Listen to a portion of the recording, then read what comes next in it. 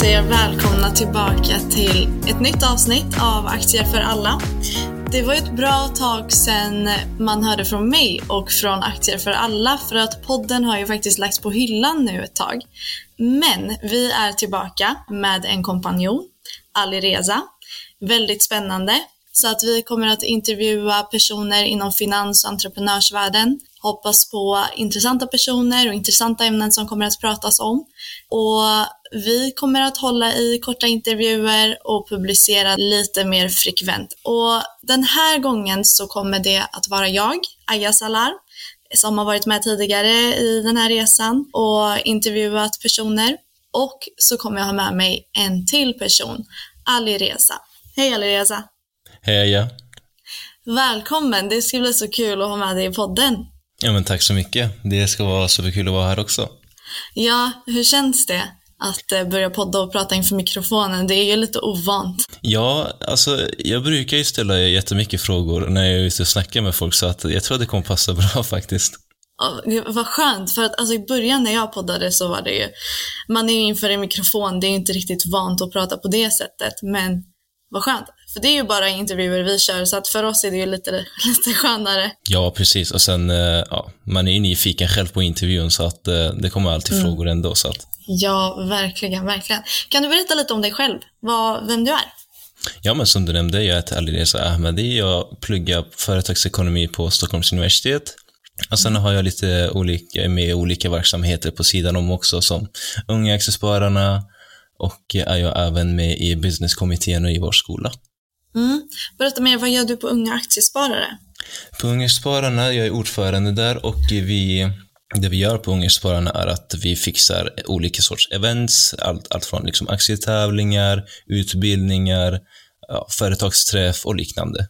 Och det gör vi har typ 67 events per år, men det brukar oftast vara mer. Ja, förstår. Och du är ju som sagt student, så det här kommer vara sidoprojekt för dig med. Och vi kommer ju tillsammans att podda vidare. Känns det bra? Det känns superbra. Vad kul, för du har ju faktiskt redan intervjuat en person, vår första gäst här efter ett tag.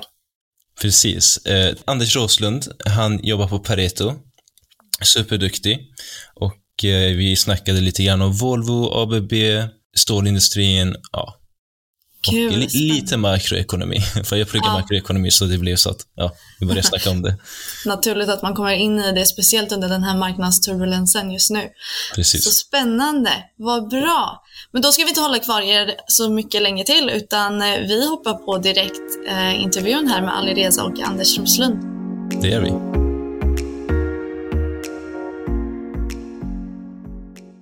Välkommen. Tack för din tid, verkligen. Uppskattas. Vill du berätta lite grann vem Anders är och vad du gör för någonting på Pareto?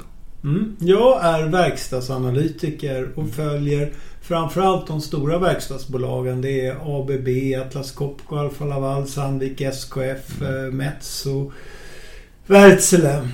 Men sen håller vi på med mycket kapitalanskaffningar till små och medelstora bolag. Och då följer jag också en del lite mindre bolag som Jetpack och Cleaner. Okej.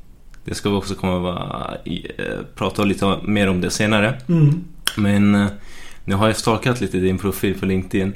Och du har mycket erfarenheter inom equity research på andra bolag som Pareto är en av dem, Erik Penser Banken, Ålandsbanken och Swedbank. Hur kommer det sig att du bytte karriär nästan, kan man säga? Alltså det är inte ovanligt. Jag var 7 år på Swedbank, så att när man har varit så där 5 plus 5 år, då kan det vara dags att byta. Så att jag tycker det har varit ganska naturligt. Olika skäl så har jag bytt. Jag har jobbat sedan 87 i branschen, så det är ju faktiskt 35 år nu. Oj. Så man kan inte vara på samma firma hela tiden. Nej, det förstår jag. Du har varit inne i gamet jävligt länge nu, kan man säga. Ja, precis. Vad är det som chockar dig än idag när det kommer till finansbranschen eller aktier eller privatsparande? Ja, det är att det är ständigt nya utmaningar, det vill säga situationer vi diskuterade innan jag kom upp hit. Att det som händer nu med pandemi, utbudsstörningar, krig i en enda cocktail. Det är ingenting som vi liksom har något facit på riktigt. Och det tycker jag det är både utmaning och spännande, att det trots allt är inte allt förutsägbart. Nej, man brukar säga att historien upprepar sig, men det kanske inte är alltid så. Det gör den. Vissa delar är väldigt tydliga mönster som kommer upp och ner, och det finns långa cykler och korta cykler, och eftersom jag följer verkstad så är resonemang om lagercykeln, den kan man prata en del om, den är väldigt förutsägbar och den är också intressant, men så inträffar det unika händelser som stör det här, och nu är det flera sådana saker som dessutom samverkar. Utbudsstörningar och krig har ju förstärkt varandra här. Verkligen. Och hur ser en vanlig dag ut för dig på jobbet? Det finns ingen riktigt vanlig dag, utan det finns ett antal situationer som går att förutsäga, och det mest enkla är ju att vi har kvartalsrapporter 4 gånger om året, och då ska man förbereda de kvartalsrapporterna i form av prognoser som man skickar ut till kunden, och sen direkt efter rapporten så gör man en uppföljning. Jag kallar det avvikelseanalys. Det är oftast ganska korta, 1 eller 2 sidor där man bara säger det blev lite bättre eller sämre. Däremellan de här 4 tillfällena ska man ju skriva större analyser eller försöka hitta på någonting unikt. Så att det här kvartalsrapporterandet, det är bread and butter och inte så unikt egentligen. Det gör alla, och det är något man måste göra. Men de här unika analyserna mellan kvartalsrapporterna, det är ju där man vill sticka ut. Mm. Så 35 år i den här branschen, hur började ditt kärlek för sparande och aktier? Egentligen började jag är mer inriktad på makroekonomi. Det var det som var min huvudinriktning. Så att jag började med att göra mer makroekonomiska utredningar och jobbade på någonting som heter Kommerskollegium och håller på med utrikeshandelspolitik, och då tittade jag på stålindustrin. Och från stålindustrin så var det inte så långt att börja som analytiker inom just stål, och sen blev det verkstad. Så jag kom in från ett utredningsarbete till aktiemarknaden, och jag tröttnade helt enkelt på att jobba inom staten och tyckte att det här med att jobba som analytiker verkade väldigt spännande. Och nu håller du på med lite stål och lite industri just nu också. Så. Jag har lämnat stålet. Nu är jag helt inne på verkstad. Okay. Jag har tittat på eftersom jag har hållit på så länge så har jag varit inne i allt i verkstad, råvaror, stål, gruvor, investmentbolag också en del. Okej. Och kommer du ihåg din första aktie som du köpte som ungdom? Alltså, jag började faktiskt inte köpa aktier förrän jag började med aktier. Mitt första jobb var på Handelsbanken.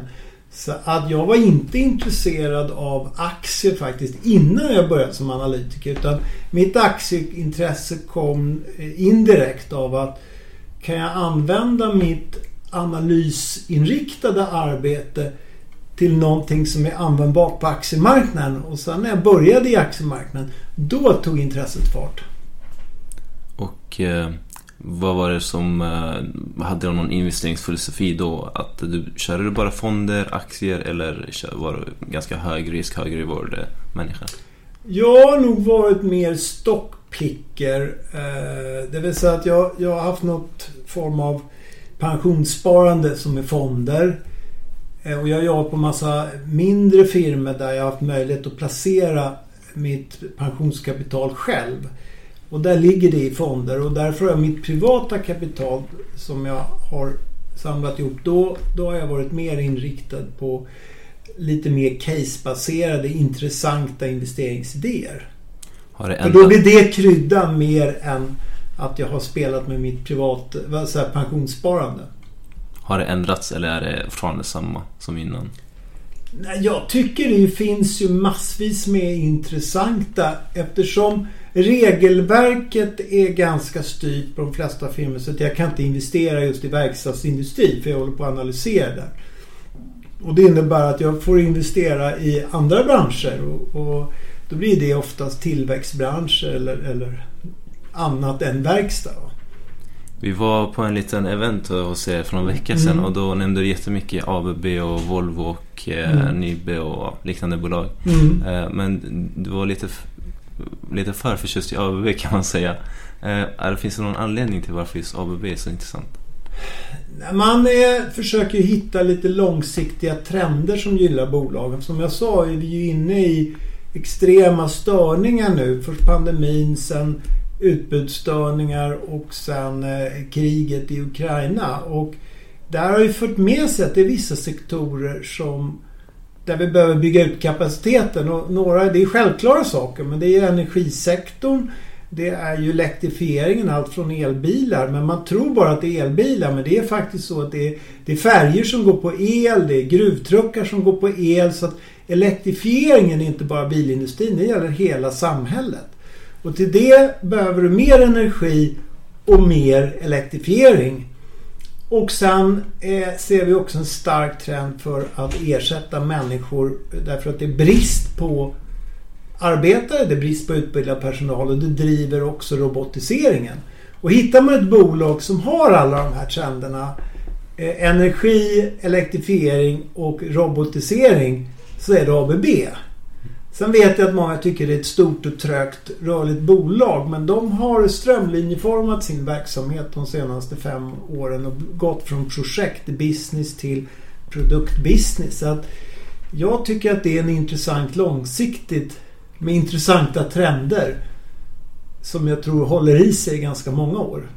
Som du sa, ABB är väldigt, väldigt stort bolag. Och det är nästan lite, kan man säga, att det är lite omöjligt att analysera dem. För att man hittar alltid nya saker som man kan ta ett värde av, kan man säga. Det är ju så här med, finns ju fortfarande väldigt stora konglomerat, General Electric, Siemens, ABB och så vidare. Och utvecklingen för dem aktiekursmässigt har varit ganska usel i de senaste 10 åren. Och skälet är att de har varit alldeles för ofokuserade på allt egentligen. ABB höll ju på med kärnkraftverk, tåg, kraftstationer och nu senast som man gjort sig av med och sålt. Och sen har man ju sålt det här som heter power grids där man kopplar ihop allting. Och alla de här sektorerna är intressanta, men ofta det är väldigt få bolag som lyckas att vara bäst på alla sektorer. Och nu har man en väldigt fokuserad portfölj. Så att ABB har ju varit en usel aktieplacering om du tittar 10-15 år bakåt i tiden. Det är verkligen något som man ska undvika. Och det finns i minnet hos väldigt många människor att sådana här konglomerat är inte bra att investera i. Men nu har de kommit in i en fas där de bara nästan gör produkter. Kan det vara för att de har fått lite för dålig rykte på grund av det? Att de inte vet vad de gör, eller? Alltså det är alla de här. Siemens går också igenom en sån här omstrukturering där man måste liksom fokusera på vad är det man är bäst på och oftast är det man säljer eller noterar på börsen och så att säga lämnar, är det projektverksamhet. Och projektverksamhet kännetecknas ofta av att du får gigantiska order på flera miljarder och sen efter 3 år när du har slutlevererat det här projektet så visar det sig att det gick snett någonstans och du fick inte ut den lönsamhet som du förväntade dig. Så att det finns en trend att bolag lämnar projektverksamhet. Och svenska företag har varit ganska duktiga på att renodla sin verksamhet så att man sysslar med en produkt- och servicebusiness som är mer fokuserad och där man har en överblickbarhet och en möjlighet att driva hög lönsamhet och tillväxt. Så de har mycket stora liksom, verksamhet inuti verksamheten. Är det så att de kommer på de där projekten själv eller brukar de göra förvärv? Ja, men det är så här att kunden vill ju inte köpa en produkt. Kunden vill oftast ha ett helt projekt. De vill beställa ett gigantiskt tågprojekt eller de vill bygga ett smältverk eller någonting. Och då vill de ha en som ansvarar för det. Det är ju precis som när man bygger ett hus. Att antingen så lämnar du över till en byggare som tar ett ansvar och lämnar en offert. Eller så försöker du gå runt det här och köpa alla tjänsterna själv. Och är du duktig så gör du nog en bättre affär om du kan köpa alla tjänsterna själv. Men då måste du nog vara lite byggintresserad själv. Och det, samtidigt köper du det här projektet, då är det lite vinst och förlust. För antingen så gör den som levererar projektet en förlust på det här eller inte. Men i industrin har det varit så att hålla på med projektverksamhet har varit väldigt, väldigt svårt att få lönsamhet. Och det har de här konglomeraten hållit på med och börjar nu liksom fasa ut. Men ABB ligger väldigt långt framme. De har släppt nästan all business, projektbusiness. Men problemet är att kunden vill ju fortfarande ha det. Så att någon måste ta en projektrisk. Men då får det vara andra aktörer som gör det. Vilka brukar vara deras kunder så att säga? Är det slutkunden som vi konsumenter eller är det bolag eller? Alltså i de här segmenten som jag pratar, energi, elektrifiering, robotisering, så är det ju väldigt ofta, det kan vara kraftbolag eller eldistributör eller byggbolag eller det är relativt få konsumenter. Eller så är det industrin. Industrin själv är en jättekund för investeringar. Och det är investeringar i robotar till exempel, men det är också investeringar i nya industrilokaler och så vidare. Så det är en jättestor palett av kunder.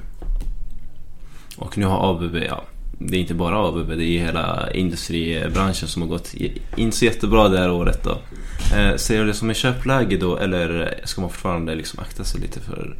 Ja, det här är en svår fråga som jag diskuterar nästan varje dag med kunderna. Och det finns såna här, vi pratade i början om att det finns gamla tumregler.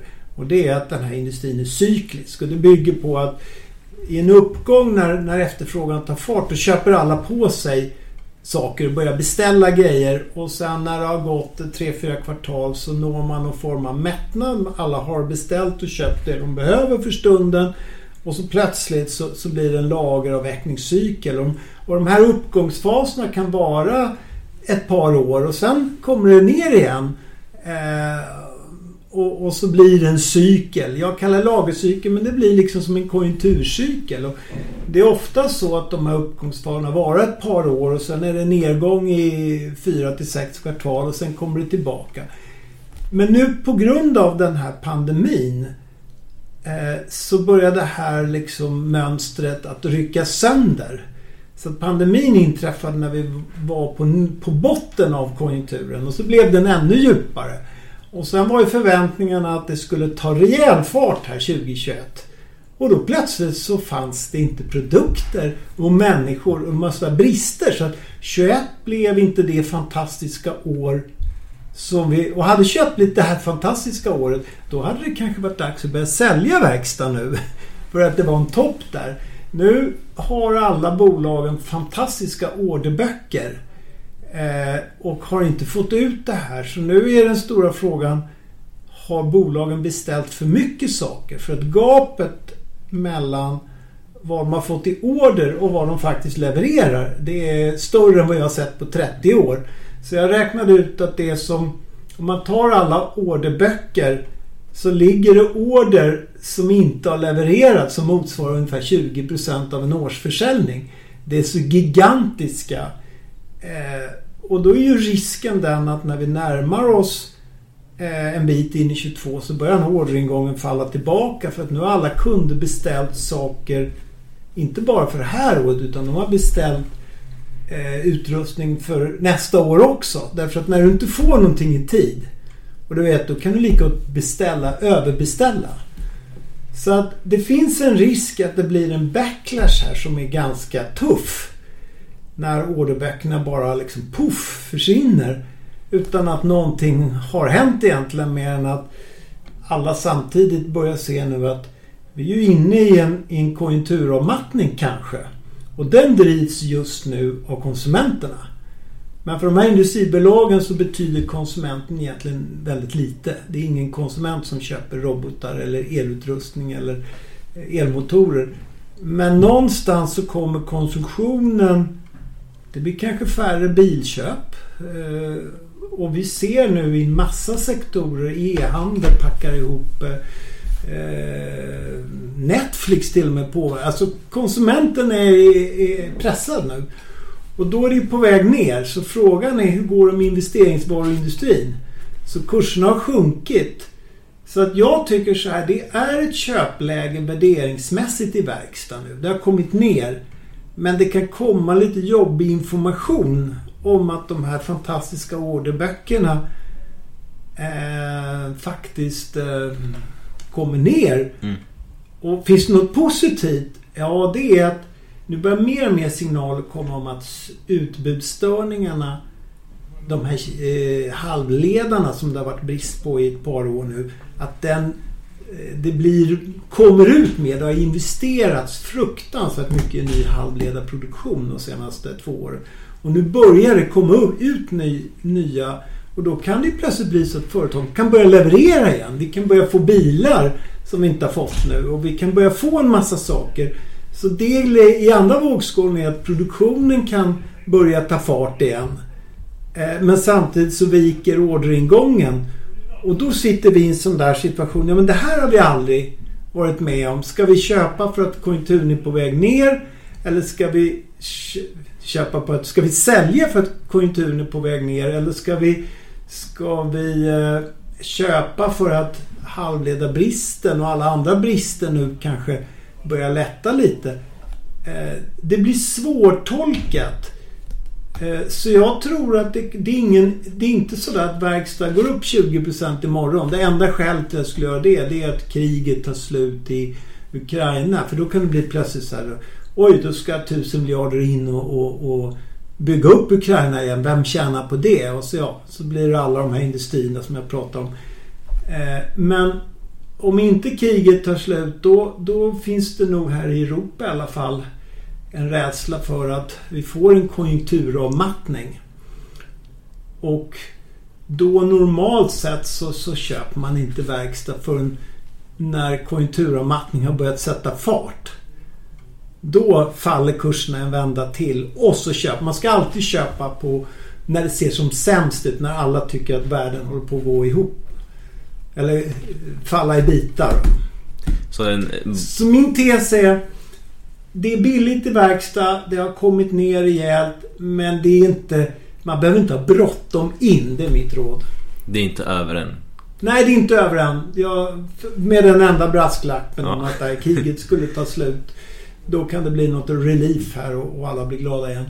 Men ur ett europeiskt perspektiv så har vi fortsatt rädsla för konjunkturavmattning. Sen kan det ju komma in på makro. Då pratar vi inte verkstad längre. Då pratar vi börsen. Det är att om räntehöjningar, för att nu blir en konjunkturavmattning, så kanske det inte blir så starka räntehöjningar som alla tror.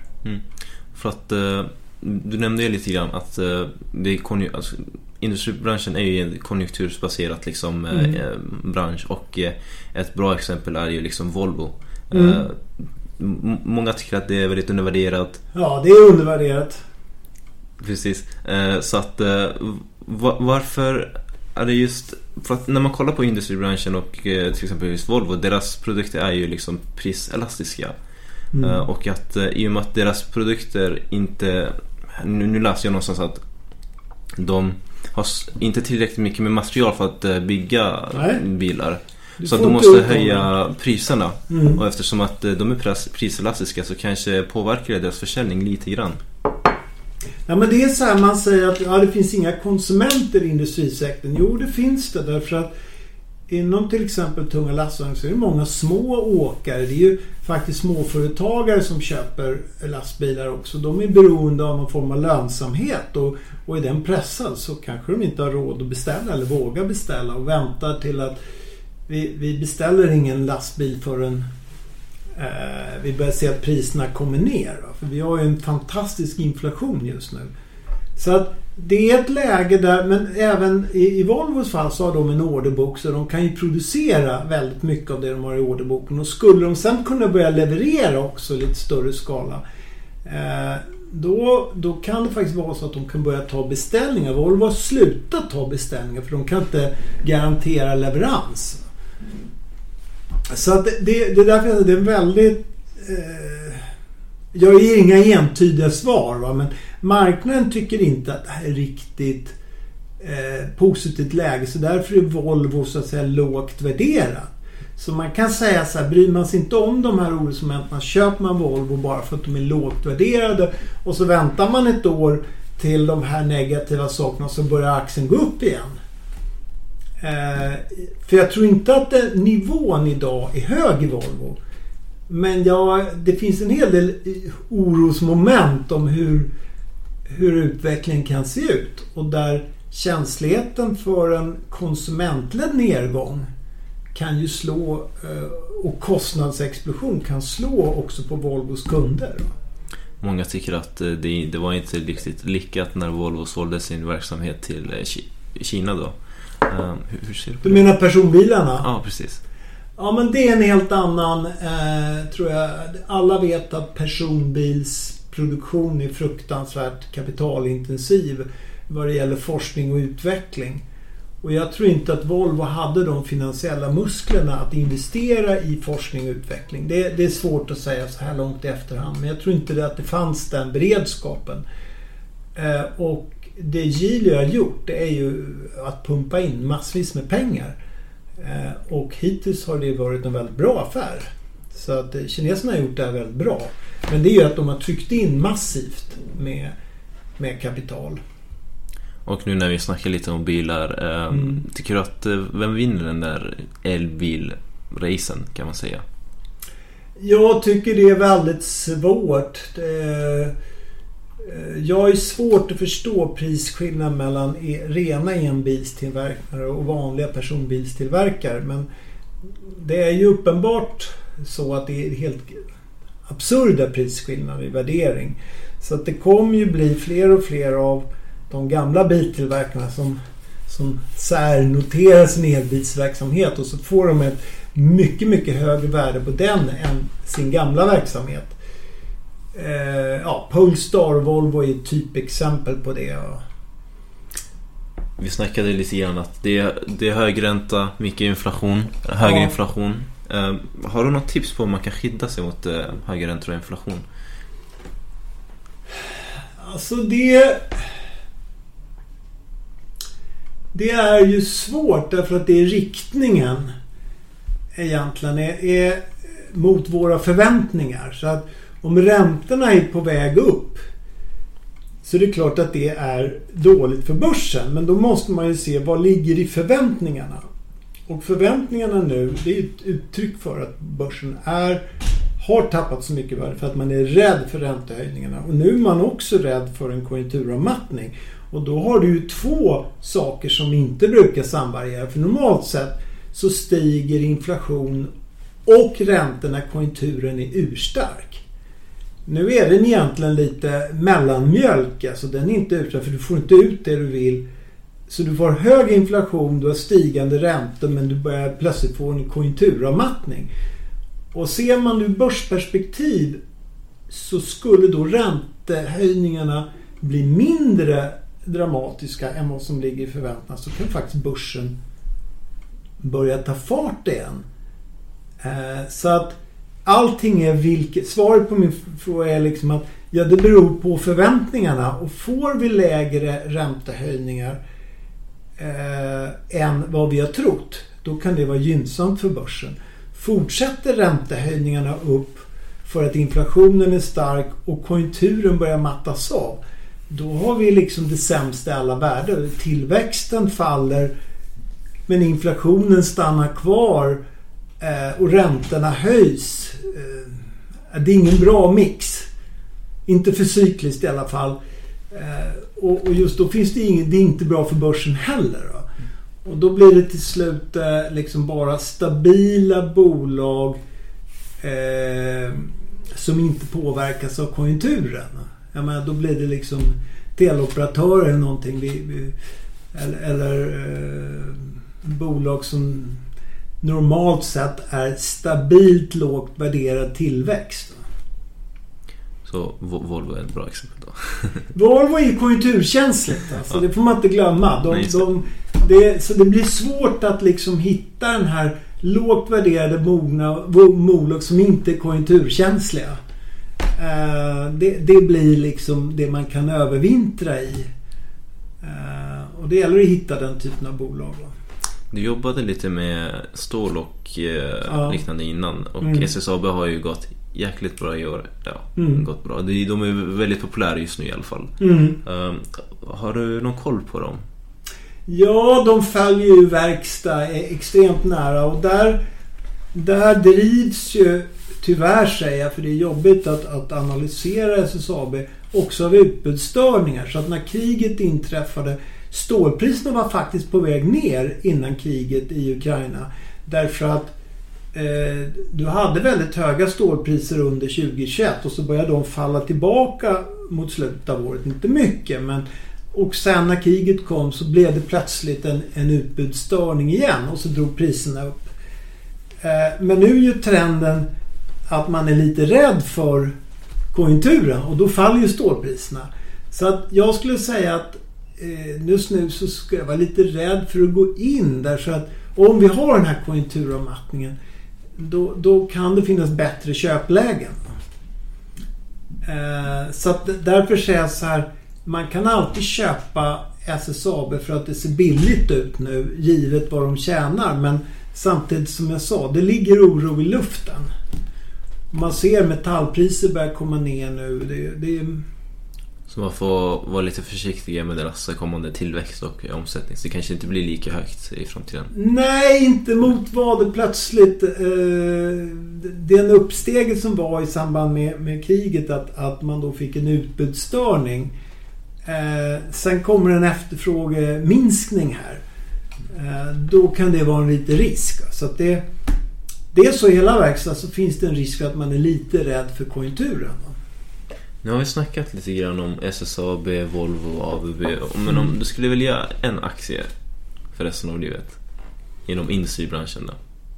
I den branschen jag själv följer? Precis. Ja, just nu så är jag ju lite inriktad på ABB faktiskt. Annars tycker jag de här lågt värderade, jag tycker Volvo, SKF, Sandvik, de är väldigt lågt värderade, men samtidigt ska det vara en tillväxtstory och då är jag nog mer inriktad på ABB faktiskt. Du nämnde också att du är ganska insatt på investmentbolag och liknande. Och har du vilken är din favorit där? Alltså nu har jag inte exakt vi har ju gått från att gilla till exempel Investor, men nu tycker vi att industrivärden har tappat. Ofta är det ju de som har gått lite sämre. Så tittar man bara så isolerat så säger man, ja, men då ser industrivärden mer attraktivt ut än Investor. Samtidigt tittar man historiskt finns ett skäl till att rabatten är mindre nu i Investor, för att de har varit väldigt duktiga. De har levererat bra avkastning i sin portfölj under väldigt många år.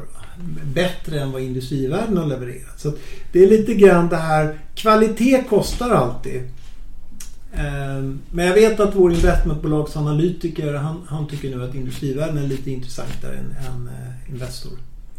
Härligt. Och som avslut, om du skulle ge någon tips på unga investerare eller till en